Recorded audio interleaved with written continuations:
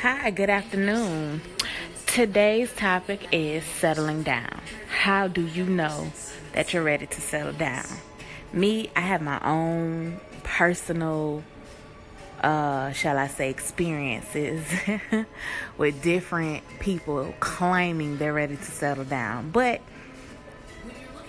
you know that they're not ready, but they say they are. So, men, women, when do you know when you're ready to settle down, and vice versa? When do you know that, or you think that your mate is ready to settle down?